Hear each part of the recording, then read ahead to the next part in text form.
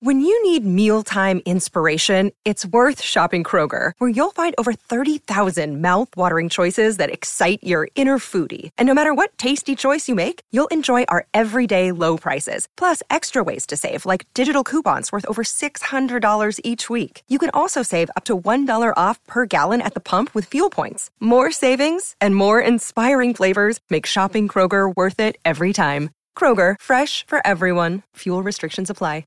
Thanks for choosing this free Anfield Index podcast. If you'd prefer to listen to this or any of our other shows without adverts, then now's the time to check out Anfield Index Pro. With AI Pro, you can supercharge your entire listening experience. You'll not only get all of our podcasts without the ads, but you'll have them far faster with our Quick Publish feature available exclusively for subscribers. AI Pro also puts you in the heart of our sound studio, with an option to listen to many of our shows live and interact with the podcasters in real time as the shows are recording. Upgrading couldn't be easier. AI Pro is available on all popular podcast platforms, and we have our own apps for Apple and Android. Just head on over to AnfieldIndexPro.com and get started today. Ladies and gentlemen, boys and girls, welcome back to Media Matters here on Anfield Index Pro, your dedicated spot for all things Liverpool Football Club. I'm Eddie Gibbs, pinch hitting here for Dave Davis this week, who's currently off enjoying a well-earned holiday. Now, I'm sure some of you might be scratching your heads thinking, Eddie who? It's true, I've not been podcasting regularly for quite a spell, but I'm still hugely involved behind the scenes and delighted to be stepping up to the mic today. Let's hope neither I nor the mic are too dusty up top. So joining me today is a voice you'll all be well acquainted with by now. Yes, it's the esteemed Liverpool reporter David Lynch, and he's here once again to share his insights, which tend to be sharper than a Trent Alexander-Arnold cross at times. So whether you're here for the scoop on the Burnley win, the latest on Liverpool squad tales, or you're wondering if Xabi is indeed destined to be the next king, then we should have you covered. To our new listeners, a warm welcome. To our regulars, it's great to have you back. This is Media Matter, so let's dive straight in with David Lynch. Welcome back, David. Hello, yeah, good to be back and good to be on a win, because if you'd have come in after the Arsenal defeat, then we would have been questioning whether we needed to get Dave straight back in. Oh, I was saying to you off air just before, I'm so glad that in some ways that winning streak that you guys had ended before me, because you told me a couple of weeks ago this would be happening, and it was like, oh, I couldn't imagine coming in and breaking your run, and it would be like, that would be the end of me. I would never be able to show up on a podcast again. So let's start with that game on Saturday. I was saying to you before, you had some sunshine. It had a bit of a spring feel at Anfield. Obviously, that record crowd. I think it just fell short of 60,000 in the end on the official attendance. But what were your thoughts on both the stadium and some initial thoughts on the game?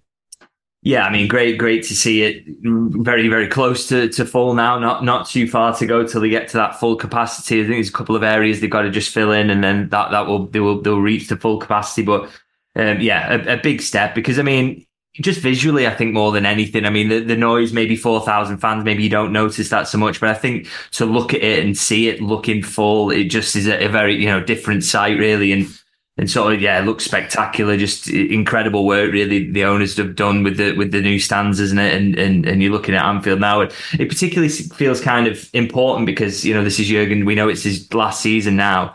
And he's been a big part of this development that's taken place as the club as a whole in terms of the steps taken forward. So, he's leaving a great team on the pitch, but also the work that's gone on behind the scenes and off the pitch in terms of those stands as well. That feels like it's all part of Jurgen's legacy, because he's had to work through that, those stands being built as well. So, it looked absolutely incredible. And, in terms of the performance, I thought a good win in the end. I thought, very patchy first half, because I kind of thought, I don't know if you were sort of similar to me coming into this, is sort of thinking off the back of the Arsenal result, okay, Burnley at home next, okay, let's put a marker down, let's absolutely thrash these, and that would be a great way to bounce back. But that first half was really, really tricky and difficult, and I thought, but Liverpool showed again that they've got the sort of the grit, haven't they, as well as the quality to get through any sort of test, and they come through with another win. And yes, not a perfect performance, but I think, sometimes they are as good as a really resounding win at times, because to show you can win in different ways and find solutions to problems being put to you. And it was another win that sort of showcased that element of Liverpool. Where I had my fear was when it came out in the press conference that there was a bit of flu and sickness around the camp, because even though Klopp did that press conference on, was it Thursday he did that? And it was a feeling that, well, that was 24 hours. What will happen in the next 24 hours on how quickly these flus can spread and things like that. And you really don't know. And even the club probably don't know who's all got underlying symptoms and things like that might be affecting their stamina, that might be affecting their fitness. And that was my big fear. And at half time, I was really concerned that may continue into the second half, that sort of sluggishness. No one really looked on it or up for it. Even the crowd, considering it was a record crowd. Now I know it's a 3 p.m. and they tend to be the early Saturday kickoffs, not under the lights. They tend to be the games where Anfield, if anything, can be criticised for perhaps not being up for it, and the fixture as well. You're playing with expectation that you're going to roll these guys over, and that never looked like being the case at any point in that first half. You couldn't have said that Burnley were the bottom team in the league. They didn't just show up to be rolled over and have their tummies tickled. It was very much that they set their stall out to. They didn't play the way that everyone said, this playing out from the back. That didn't happen. Trafford was going long as soon as he could. They played much more direct, much more like a Dyche Burnley than a company Burnley, if you like. So I listened to some of our podcasts, even with Natalie Bromley, the Burnley fan, before the game. She said she very much expected Burnley to only play that way because they only play what. So were you surprised at all by their approach, what Burnley did? Yeah, I thought they kind of, well, you have to say, particularly on the basis of that first half performance, that they got that right, is to try and go long and reduce Liverpool's pressing opportunities, because, as we say, the build up to the game was sort of dominated by the idea that Liverpool were going to want to come out all guns blazing, the press will be right up there, and they tried to make it difficult for Burnley, and Burnley would give them loads of opportunities to turn the ball over, get the crowd going, and then that would really help Liverpool to go on and, hopefully get a big win. But because they were going long, they weren't given those opportunities, and it was causing, because Liverpool had they've been forced into a few changes by the flu that had been going through the squad, and also other areas with injuries. They weren't quite at the fluent best, so when you ended up with a little bit of a chaotic game at times, and even if your centre-backs were winning aerial duels, which Liverpool's were, there's still the aftermath of that. Second balls are there to be grabbed, and I thought Burnley did quite well in terms of swarming around and grabbing those, and that it just caused discomfort for Liverpool, because I don't think it was the game they were expecting at all, and Burnley did really well at disrupting the build-up as well, so it just made it really difficult for Liverpool. But again, like I say, second half, those half times, they always sort of, Jurgen's been an absolute master of that this season, but he has generally at Liverpool, but it's been really pronounced this season, is showing them where the spaces are to play, showing them where they need to clean up in terms of stopping Burnley getting balls into dangerous areas, and he was much improved in the second half. Even though Burnley had a couple of chances that second half, I thought they were more out of the blue than rather in keeping with the flow of the game at that point. Whereas in the first half, some of the opportunities they had were basically merited on the basis of the performance. So it was a tricky one, and sort of testament to the quality of side really to come through what was a different test from maybe what they were expecting. Yeah, good analysis there. So one thing that looking at all the post-match content and all the other shows and podcasts that came out there seemed to be a lot of division over the Liverpool's man of the match from this. I've heard shouts for Curtis Jones. I've heard shouts for Wataru Endo, for Jarrell Kwanzaa, for Harvey Elliott. But who was a standout performer for you? Who would have you given your man of the match to? I think kind of difficult to look past Harvey on the basis, if you come off the bench at half-time with the game at 1-1 and you win it 3-1, courtesy of two assists from that player, then it's difficult to look beyond him, really. I think, I thought he should have started the game, to be honest. I thought, Liverpool already had an issue on that right-hand side of midfield, didn't he, in terms of, Szoboszlai we knew wasn't going to be there. Obviously, Gravenberch, as Jurgen revealed after the match, had a bit of an issue anyway, so he didn't really want to bring him in. And I also thought Gravenberch at Arsenal he didn't play that well anyway. So I thought that right-hand side was of the central three was maybe up for grabs, and that Harvey, because he'd been playing well this season, would maybe be the one to come in. And it also, kind of talking about that midfield, I actually thought what he did for himself, really, Jurgen, in putting McAllister there initially, was cause more disruption than was necessary. I know you have Endo back, and he played really well before he left, but I just thought McAllister played so well in the six, and then you move him into that sort of right-hand side. It didn't work for me, really. I thought, I know I'm going off the topic here, but just on McAllister, I actually want to talk about that a little bit.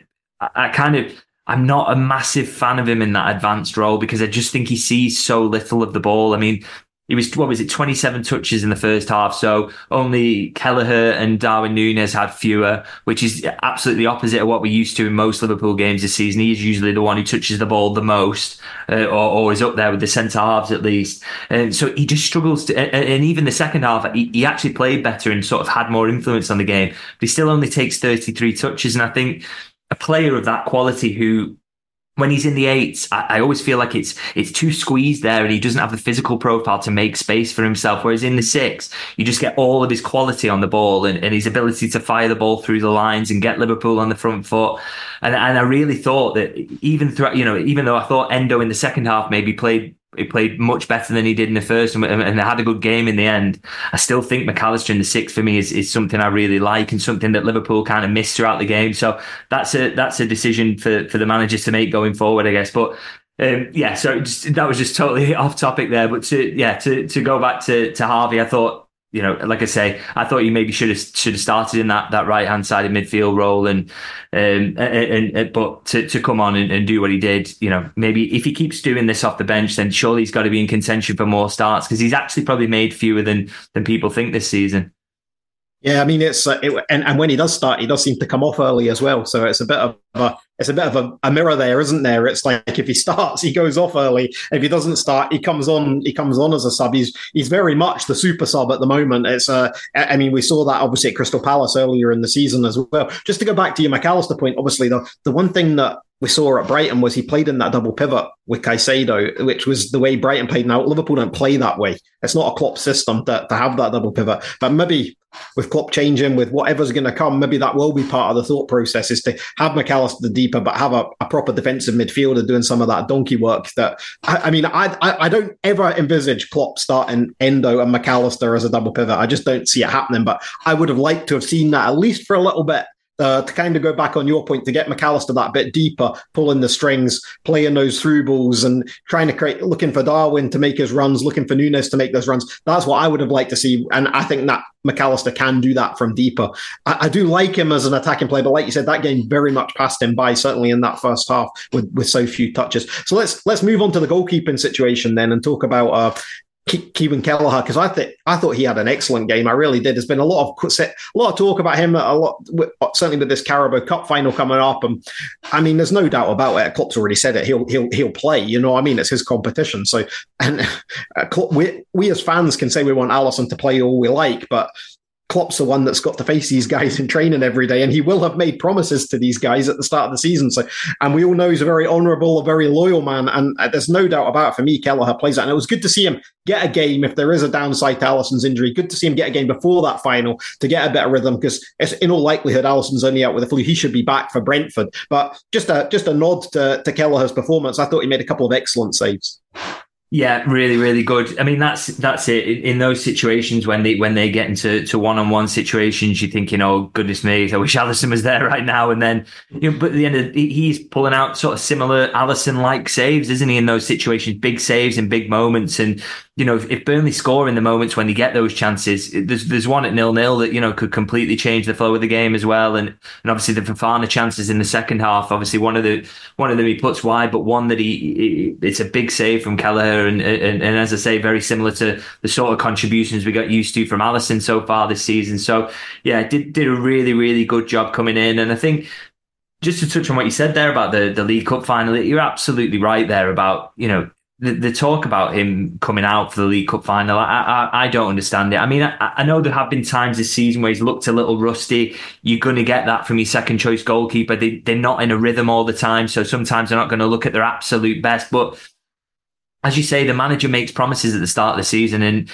you trust that your players having you comes on the basis of, do you keep your promises as a manager? And Jurgen Klopp consistently does that. So he has to start Kelleher in that game. And also the kind of worry about the idea that he's going to be in there and maybe he's going to mess it up. It's like, this is a player who's already won the League Cup for Liverpool. He scored the winning penalty in a League Cup final. So, I'll never really understand why people are so concerned about him. And I thought he showed again in this game that he's a quality backup goalkeeper, and Jurgen Klopp's called him, hasn't he, before the best number two in world football. And he certainly looked it in this game. Two massive saves in big moments that ultimately had massive hand in Liverpool winning the game.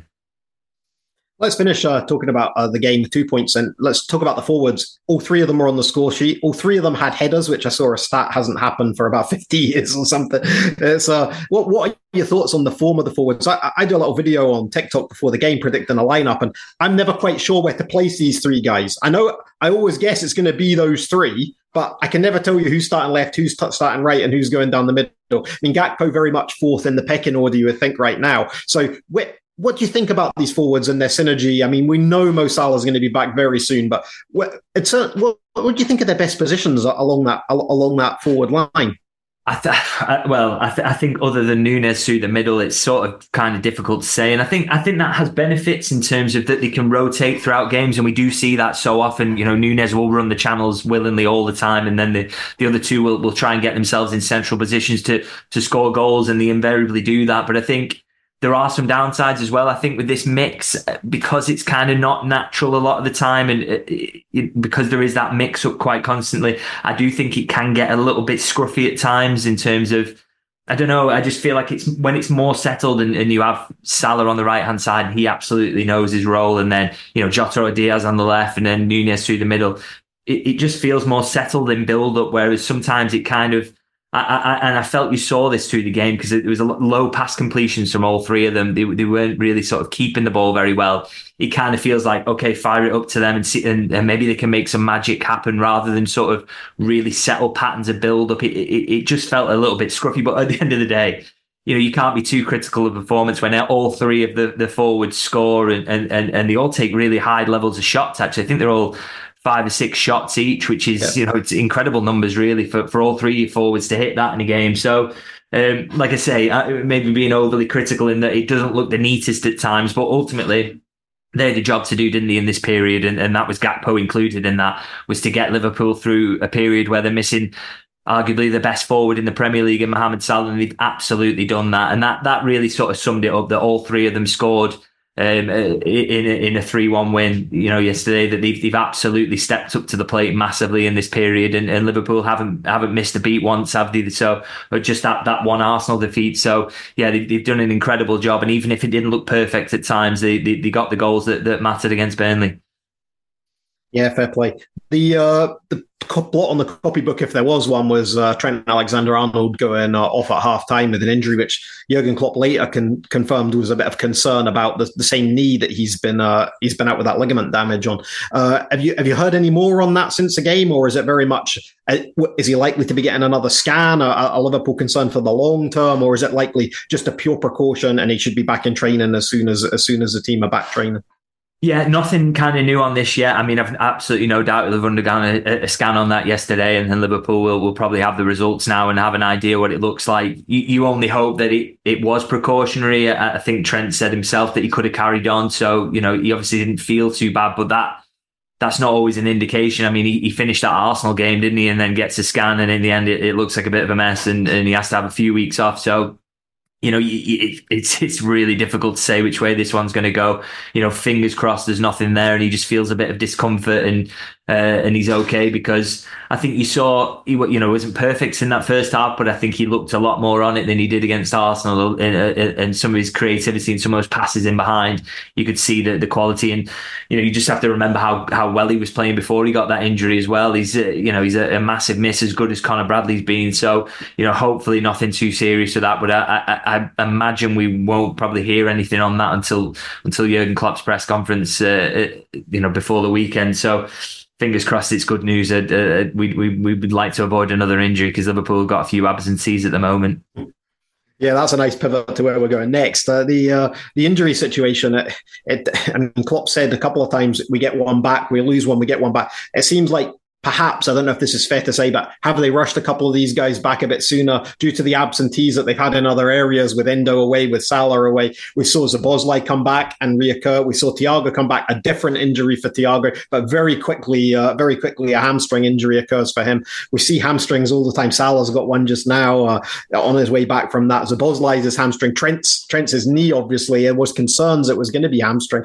And obviously there's this flu as well. So in the last press conference, he mentioned Salah, he mentioned Thiago, he mentioned Alisson, he mentioned Szoboszlai, and Gomez obviously missing as well. Have you any further updates on these guys? Are we expecting some of them to be short term? Who's going to be long term? And there's of course that Bajcetic one as well. We just hear nothing on that one.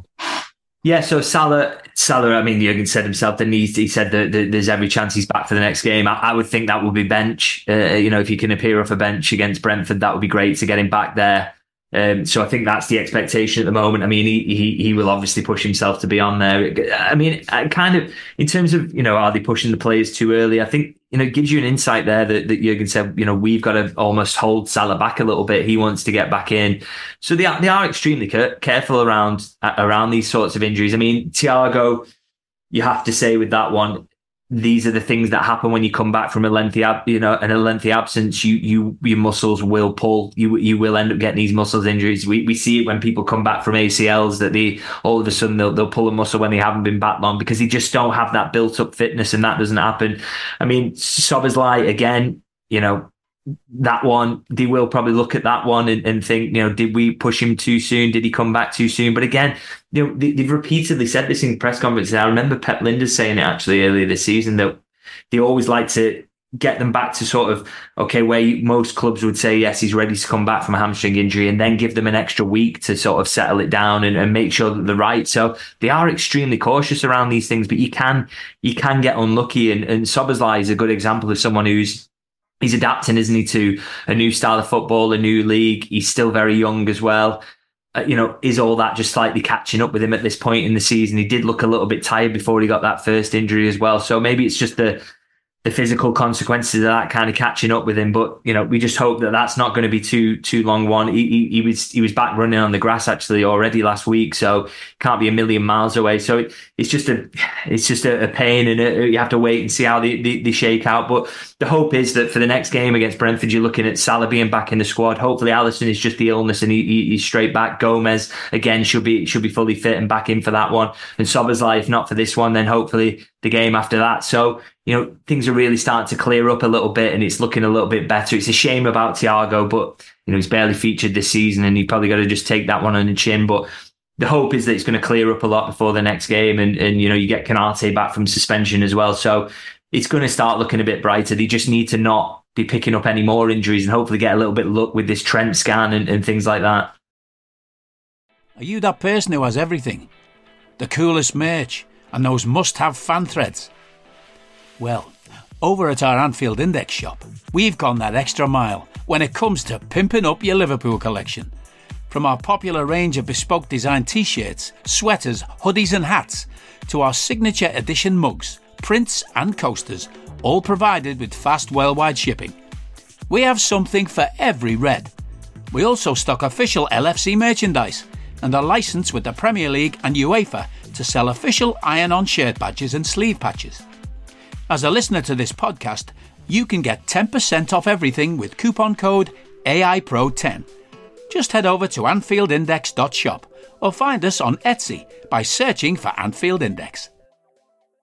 You do feel that this week is probably one of the last weeks. I haven't looked at the fixtures, but I think it's one of the last weeks where we don't have a midweek game. So I mean, you can see that Klopp will see that as a bit of a blessing when it comes to getting these guys fit and on the field again, and it gives them that week of training. And I do think that with Brentford, it's something we missed out on. I think with that Arsenal loss last week, is Arsenal had all of that time to prepare for that Liverpool game, whereas Liverpool had that Chelsea game sandwiched in, and now we have it where Liverpool against Brentford, who we've seen. Brentford have exploited Liverpool quite badly before with their set pieces, with the way that they seem to plan well to play against Liverpool. They seem well set up for it. We've not won at that stadium since Brentford returned to the Premier League. So it's one of those, you can see that Klopp will appreciate that little bit of training time that he might get this week ahead of that one.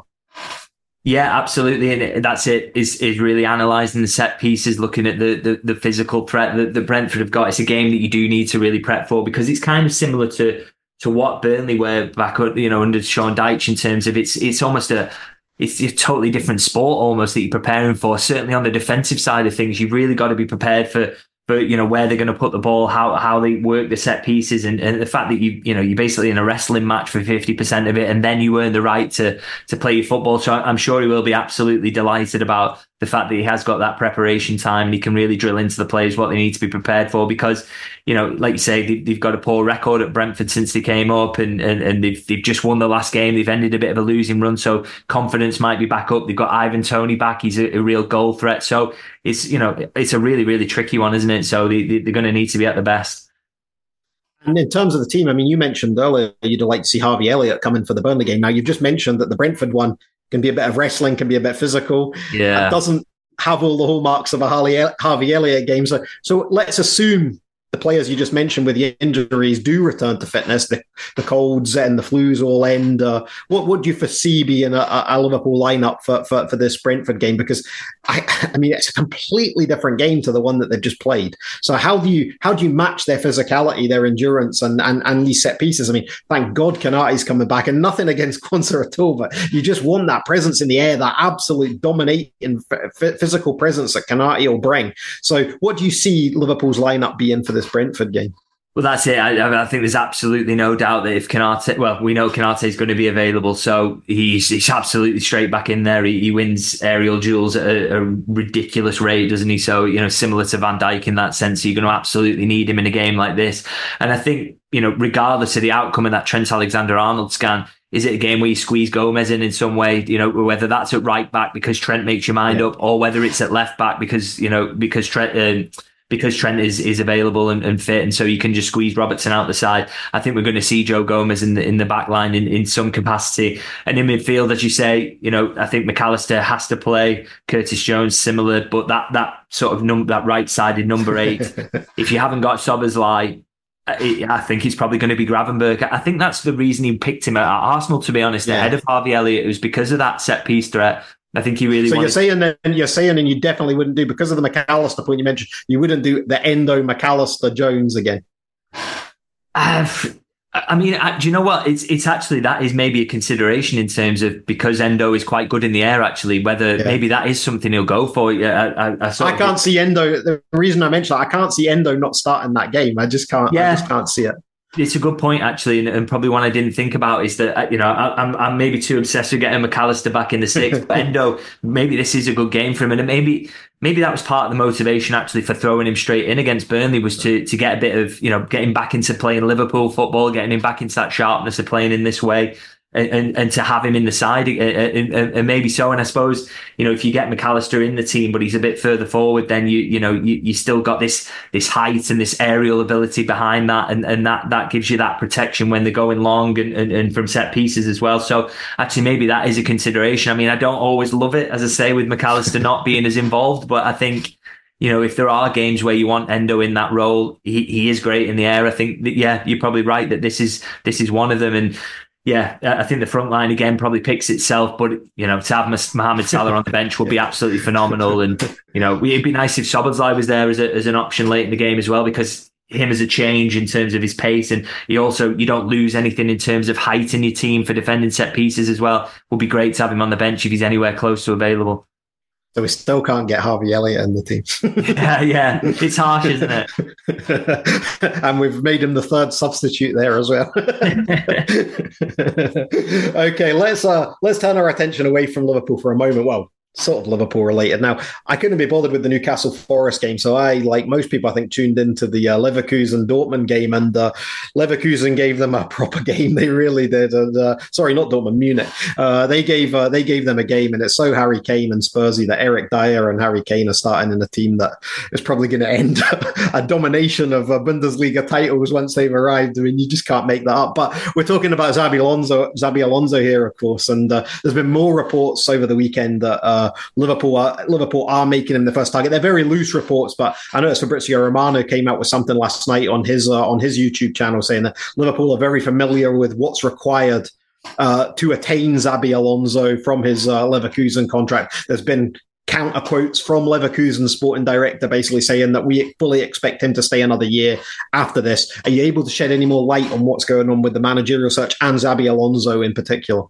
Yeah, I mean, I've no doubt that's true, that Liverpool know exactly what would be required to get him out of his contract. And I'm not surprised as well that Leverkusen are saying that he's going to stay for another year, because I think they have to take that position at the moment. That decision won't have been made yet. But I think for Liverpool, in terms of getting a manager in, I expect the sporting director is something that they'll sort out first. I can be very, very surprised if the manager decision is made before that. But I mean, there's no question whatsoever is that Xabi Alonso is going to be on that shortlist. I mean, beyond the fact that he's the man who looks like he could have a really good chance here of breaking, Bayern Munich's hold on the Bundesliga.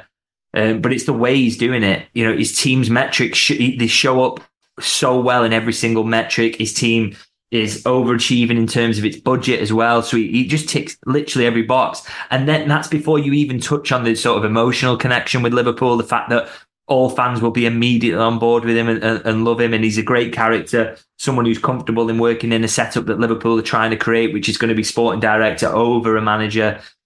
And working in that sense, because FSG, that is the idea, is to really go back to that. Even though they gave Klopp all this power, I think the next manager will have to work in a very different way. So he just ticks a ridiculous amount of boxes, plays really progressive, exciting football as well. It's just he's the clear outstanding candidate to take on the role, and I just think there's no question that once Liverpool get the sporting director sorted out, I'd be amazed if he's not the number one choice.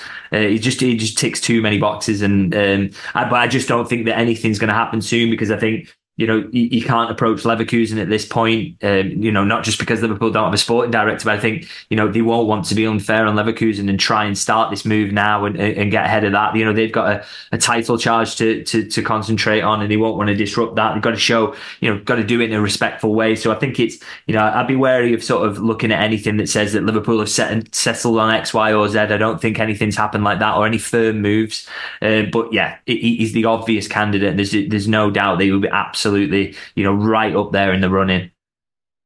Yeah, people want more on the Alonso specifics, the tactics, the technicalities of his game, some of the things David touched on there. There's an excellent podcast that actually came out on the channel yesterday that Dave Davis did before he left with Dave Hendrick, and they talk about the differences between an Alonso system and a Klopp system. And that point David mentioned about the sporting director, Dave Hendrick made an excellent point on that Xabi Alonso, since he left Liverpool as a player, has pretty much been involved in a sporting director structure through his entire career. As soon as he left Liverpool as a player, so Real Madrid, Barcelona, back to not Real Madrid, Bayern Munich, then back to Real Sociedad as a B team manager, and then obviously every step of that process that he's had has been in that structure. So that suits. I mean, that must be music to John Henry's ears. That when he hears that, because you can tell. I don't know. We see it from the outside. You see it a little bit closer than us, but you can tell that is very much the structure that FSG would want to work with, and there was that report that came out. I don't know if it was you or one of your colleagues, but there was a report that they had approached Michael Edwards, obviously, to come back,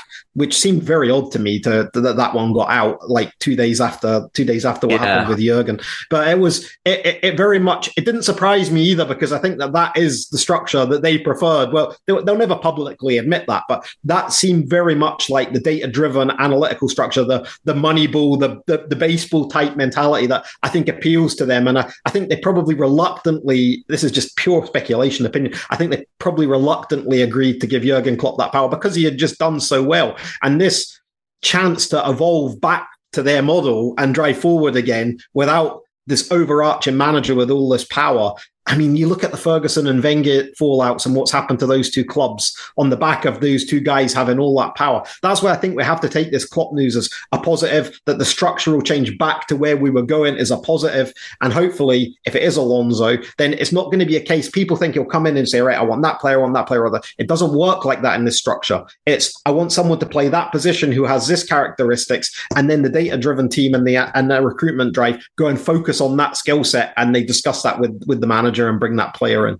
I totally agree. I think it's very much through gritted teeth, the power that's been given to Klopp by FSG. I think they recognise that, look, we've got a genius on board here who we can indulge, and there is actually value in indulging, because I would say as much control as he's had in recent years, and that's definitely stepped up over the last couple of years, Liverpool haven't really missed a beat, have they, in terms of, particularly this summer, this was a big summer, wasn't it, coming into this one, and he basically got everything right in terms of Liverpool are straight back on it. Every signing looks like it's been a success so far. I mean, a couple of question marks over Gravenberch, but he's a young player who we've already seen a lot of potential from.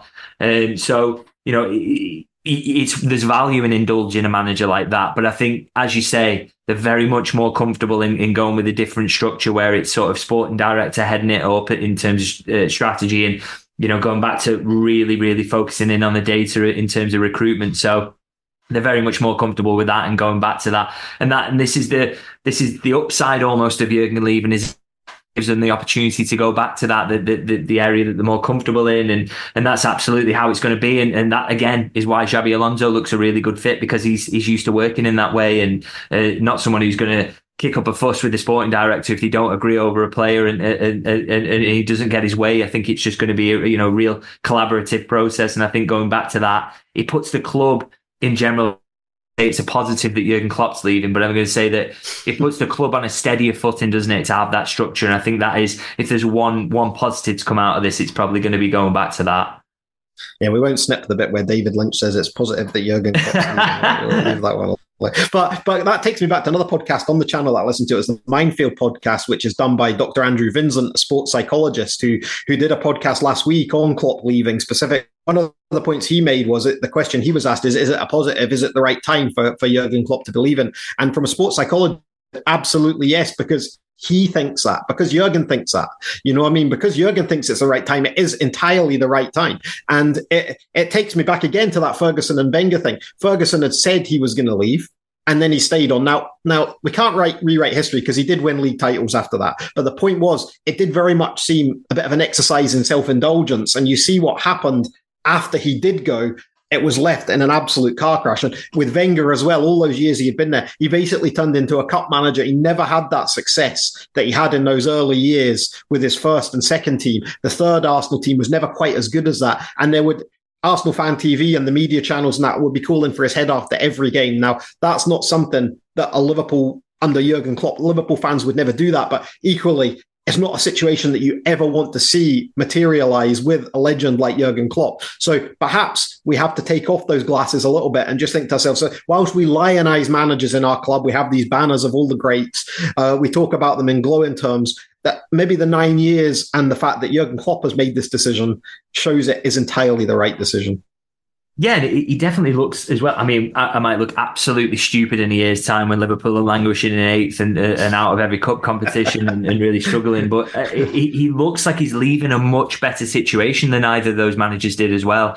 Like you say, Fergie dragged them over the line to that last title, but that wasn't a great side that he left, and Moyes found that out when he inherited it. And Wenger left after Arsenal had just finished fifth for the first time, falling out of the Champions League for the first time in years and years and years. So, whatever happens here, I think we're pretty much certain that Liverpool are going to qualify for the Champions League this season. They're going to be in a good position with a good squad, with a good mix of age profiles. It looks like a really cushy job to step into, which is I don't think there's a job in world football that could be as appealing as this to a manager coming in. And that kind of is mad to say, because it's coming in after an unbelievable legend of the club and trying to step into his shoes. But he has left such a good situation, or will leave such a good situation, that it feels less daunting than maybe succeeding Ferguson at Manchester United or Wenger at Arsenal, certainly, because he's leaving a really healthy squad situation, and hopefully Liverpool will also have a really good, impressive sporting structure as well in place. Then get the sporting director appointment right.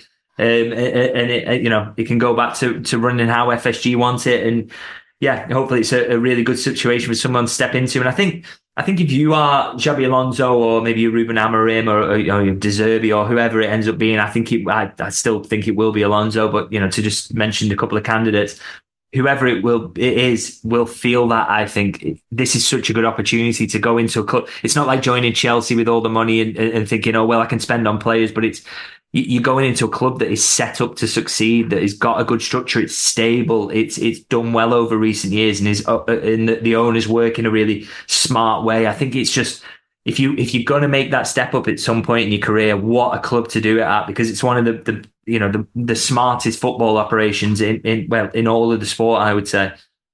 Now, we're saying that one of the smartest football operations, but let's live in purgatory for a moment and say that we're in the situation where we don't have a sporting director confirmed. We don't have a manager for next season confirmed.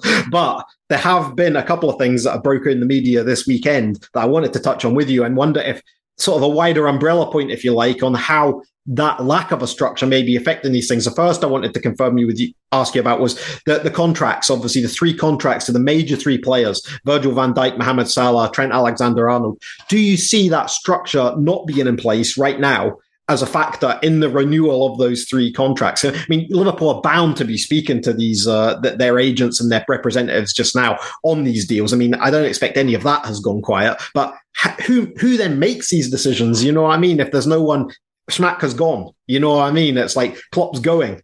Who's in charge of this process? And can the fans, do you think, be assured that that is still work in progress, that no balls have been dropped there? Yeah, I think a lot of the control in these situations falls to Mike Gordon at the moment. I mean, he would always be heavily involved in signing off these decisions anyway. So, you know, these are the things that are on his desk. But I think with the Van Dijk and the Salah contracts, I would say they are less sort of consequences of the fact that there's no sporting director. I think those contracts, because of the age of both the players, would have been left till later anyway, because you have big decisions to make. And it's, you know, the later you can leave it because of their age profile. And if you see any signs of decline whatsoever in the next sort of few months, that is worth factoring in. It's worth talking about.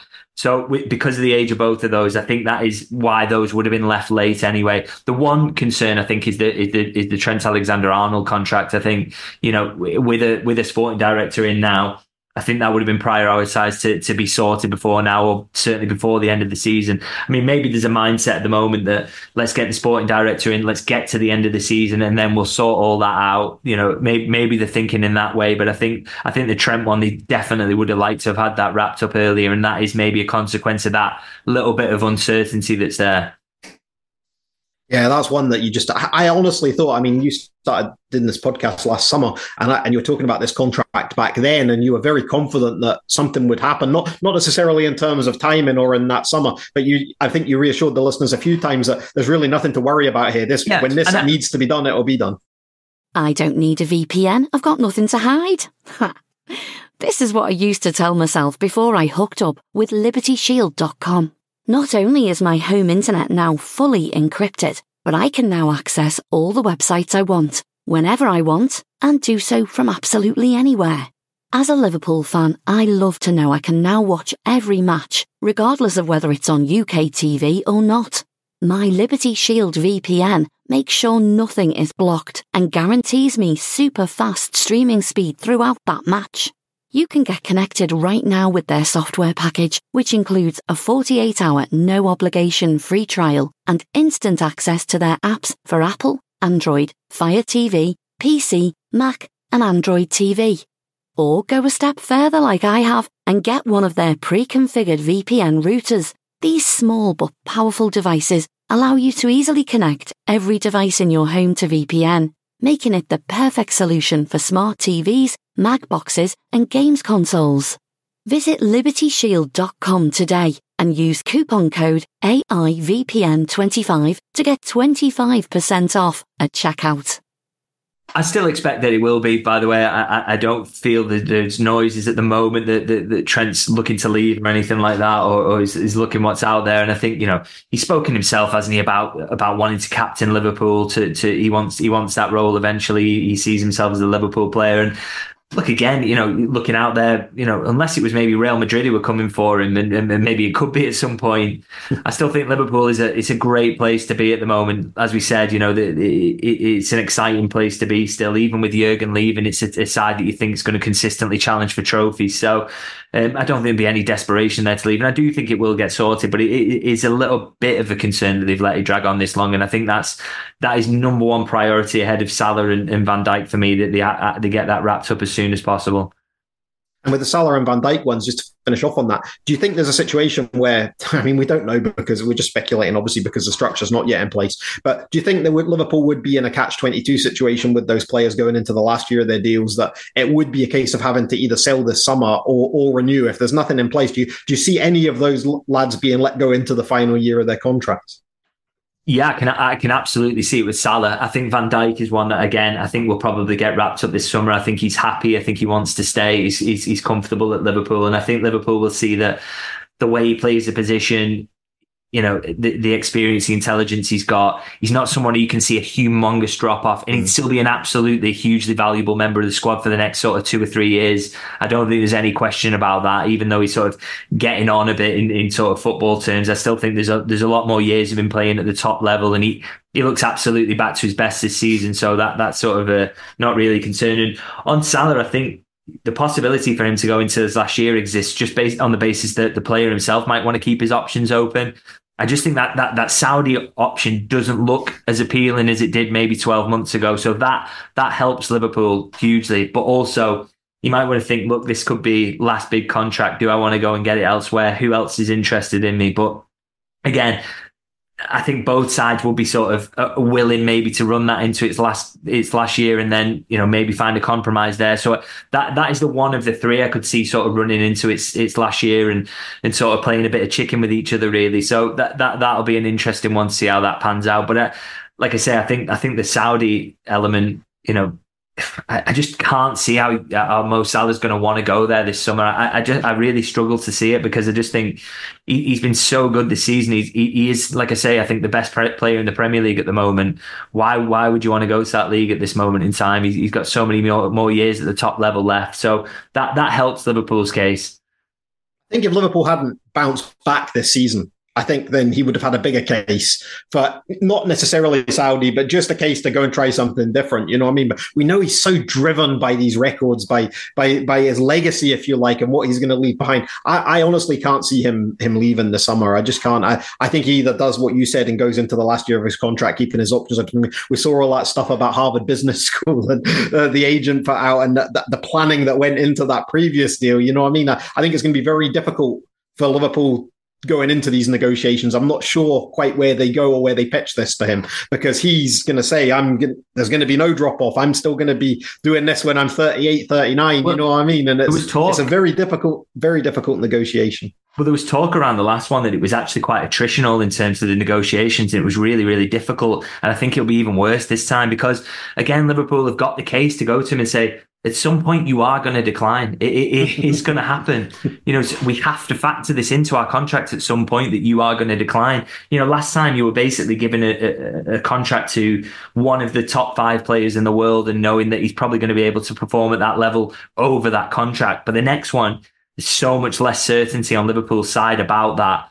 And that makes it a really difficult one, because Salah's going to believe himself that, I can still perform at this level for a few years to come. So I think that more than either the other two, it's the most difficult contract negotiation for that reason. That's why I think it will run into the last year. But I think, I agree in terms of, I think the likelihood of running into the last year is so much more higher than in maybe leaving this summer. And so I expect he'll still be around, but that contract situation is a really difficult one to call, more difficult than the other two. Yeah, I think we should all brace ourselves for some Rami Abbas cryptic emoji tweets over the next few months. Just one other point on the structure and the fact that there have been links to some players. There's always links to players when it comes to Liverpool. Now, one of the names that's doing the rounds at the moment is Martin Zubimendi of Real Sociedad, obviously a defensive midfielder. Now, no matter what, in terms of profile, we know Liverpool were interested in a defensive midfielder last summer. They made that massive bid for Moises Caicedo. They also made a big bid for Romeo Lavia. They ended up with Wataru Endo. Do you see any substance to these links? I can understand them looking at young players. I can totally get that. You know what I mean? It's like they should always be doing that, and that shouldn't really affect the sporting structure too much. That's more a scouting job over to Mike Gordon. Let's bring the young kids in and let's keep plowing away at the academy. But in terms of senior players, when you've no manager, when you've no sporting director, can you see anything in these links to players like Zubimendi? I think there's something in it, in the sense that Liverpool scouts and the data people will be highlighting these players that they should be looking at, and they will be looking at them, sending scouts to games. So, for example, I wrote about Diamande Sporting as someone that Liverpool are looking at the moment, but that is, that's such a long way from are going to sign. There's a few players that Liverpool are looking at, because okay, if the new manager comes in and he says we need a centre half, or because I want to play a back three, or he comes in and says we need a defensive midfielder, I want someone of this profile, they'll be coming up with all different profiles, having a really close look at them, so that they can immediately pull the trigger when it comes to the point at which they know what they're going to go for. But at the moment, absolutely, I wouldn't get excited or too excited about any links, because it is until there's a sporting director there and a manager. Then, I think very much in the monitoring phase of things at the moment. But I also think that's why they'll sort of want to get moving with getting a sporting director in as well, because we're kind of, we're fast approaching the months where, if you are going to sign someone in the summer, you need to start doing your homework in sort of March. You need to start getting into the agents and laying the groundwork for that, because you've seen the consequences of not doing your groundwork. I mean, Moises Caicedo, Liverpool basically ceased contact with him up until literally a couple of weeks before they threw that bid in. And that was ultimately why he ended up at Chelsea, because he'd made promises to them. Chelsea never stopped getting into his agent, and Liverpool did. And they paid the price for that in the end. So it just shows you that build up. You've got to keep those relations sweet. You've got to be in with players. And so the sooner they can sort out the sporting director thing, the better, because they need to, if there are going to be positions they want to strengthen over the summer, then they're going to have to get into the players now and make sure they can, make promises and get into them, and make sure that the rivals aren't going in for players that they want. Yeah, and then be ready to pull that trigger when the opportunity arises. I guess we just see the sort of last few weeks of these things normally break out in the press, but let's not pretend they're not all going on behind the scenes from very early. So we'll finish with some questions from our Anfield Index Pro subscribers. Now, I'm looking at the questions I've been given here. We've kind of touched on all three of them during the podcast, but we'll try and be as direct as we can with them and see if we can put a different twist on it. So the first one is, what's your overriding feeling of Thiago's time at Liverpool, and where do you think his legacy is left with the latest news? Yeah, I mean, a tough one, really. I think, if he could have come back in this season and played a bit part role in sort of getting Liverpool over the line, I thought he would have been so handy in terms of, seeing out games and coming in that rotation in the cups and keeping Liverpool on, fighting on four fronts. But it looks like, severe-ish muscle injury. It's not maybe going to end his season, but it's going to really hamper his ability to play much of a part, which is just devastating, really. And I think, in terms of his overall legacy, I don't think you can look away from how good he was in that near quadruple season. And if Liverpool had got over the line in the big ones, Premier League and the Champions League, you'd be looking at him and saying, well, he was well worth it.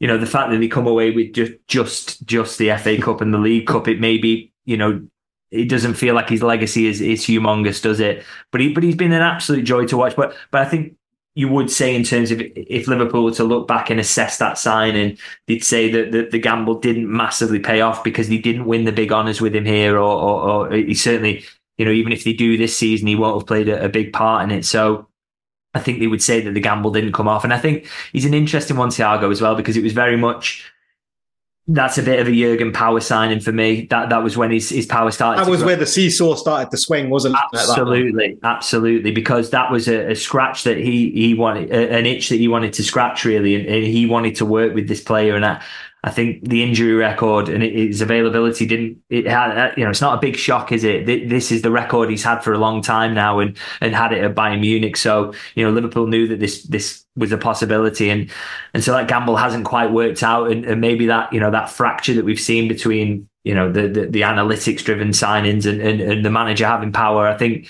Thiago maybe underlines a little bit of that, and was a gamble from his side that absolutely didn't come off, and a signing that maybe the type of signing we maybe won't see from Liverpool going forward if they do get that structure in place.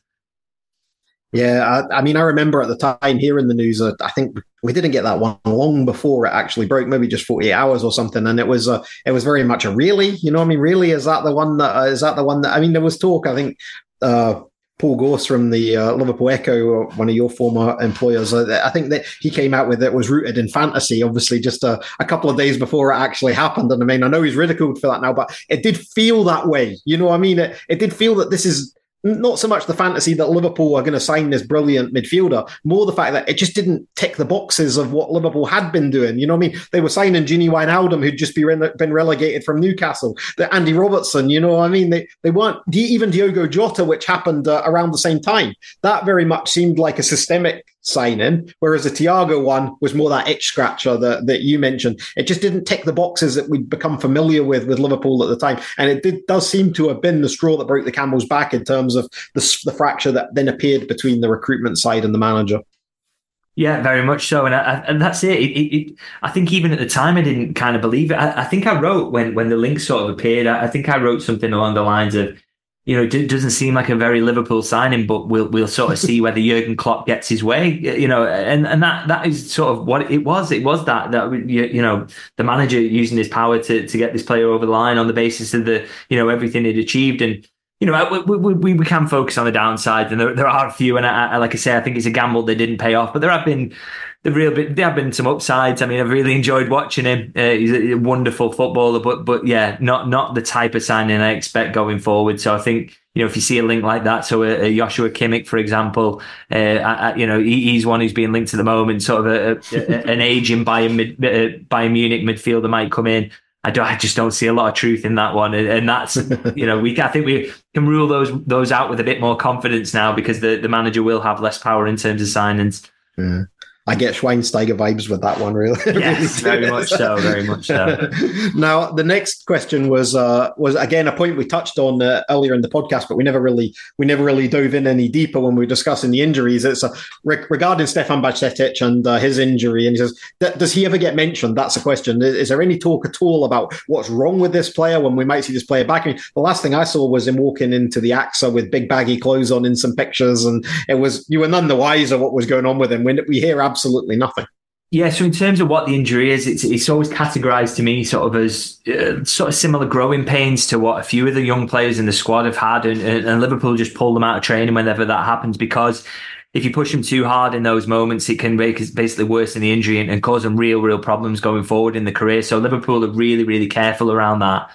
And they're doing that with Bajcetic. In terms of updates, I think, the last I sort of heard was he was aiming to get back in February, and we're still in February. So, maybe we'll suddenly appear in training one day. Would love to see him get back, because he's a really big talent. But I've got a slight worry that it's sort of quieting down around him in terms of a potential comeback.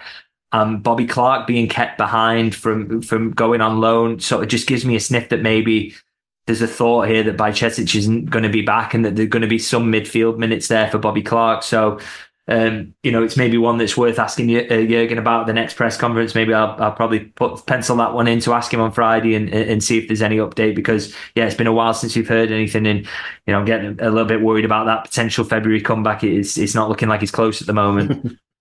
Yeah, the Bobby Clark point's an excellent one, because obviously he did have the chance, as we heard, to go out on loan in January, and they didn't take that opportunity. And I very much got the same feeling as you that we won't be seeing that lad until next season. It just has that aura around the whole thing. So the final one that we got in was again, we've kind of touched on some of this, but let's ask it as a direct question and see where you go with it. So what's the potential timeline, do you think, where we'll start to hear developments over the sporting director and head coach? Now, we know you've already said you expect one to happen before the other, but again, you mentioned those discussions with players, with recruitment, should be starting around March time, which is only 3 weeks away. Let's not forget February is such a short month. So when do you think we'll hear anything about a sporting director? Do you think a sporting director's work could potentially be going on without us knowing? Or do you think that it's very much something that the club will have to do before this person goes and starts making communications with third parties?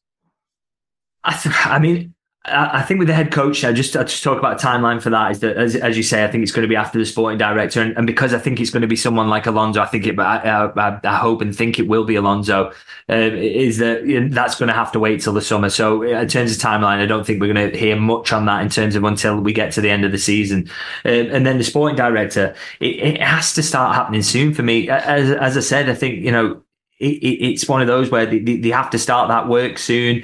I mean, one potential complication to that is the fact that if it's someone who's already in a job and there's a period of gardening leave they have to serve or anything like that, we don't know exactly who they're going to go for. But I think, in terms of developments, I think, these sort of things, they can happen quite suddenly, and the wheels start turning. A name will drop in. I imagine it'll probably be David Ornstein will probably drop the name in because he's just ridiculous for getting news at the moment. But I don't get too concerned about these things on the basis that they come from nowhere, and then all of a sudden it takes a week and it's wrapped up and someone's announced. So, but I would like to hear that it's something sort of coming out soon. And I know there's a few names that are being considered, and Tim Steiton's an interesting one for me in terms of, I think, they definitely liked him in the past, definitely had conversations with him last summer. maybe that's one they return to, because I think there's a few rumblings of disagreements at West Ham as well, and all's not maybe right there in terms of the relationship between manager and sporting director. So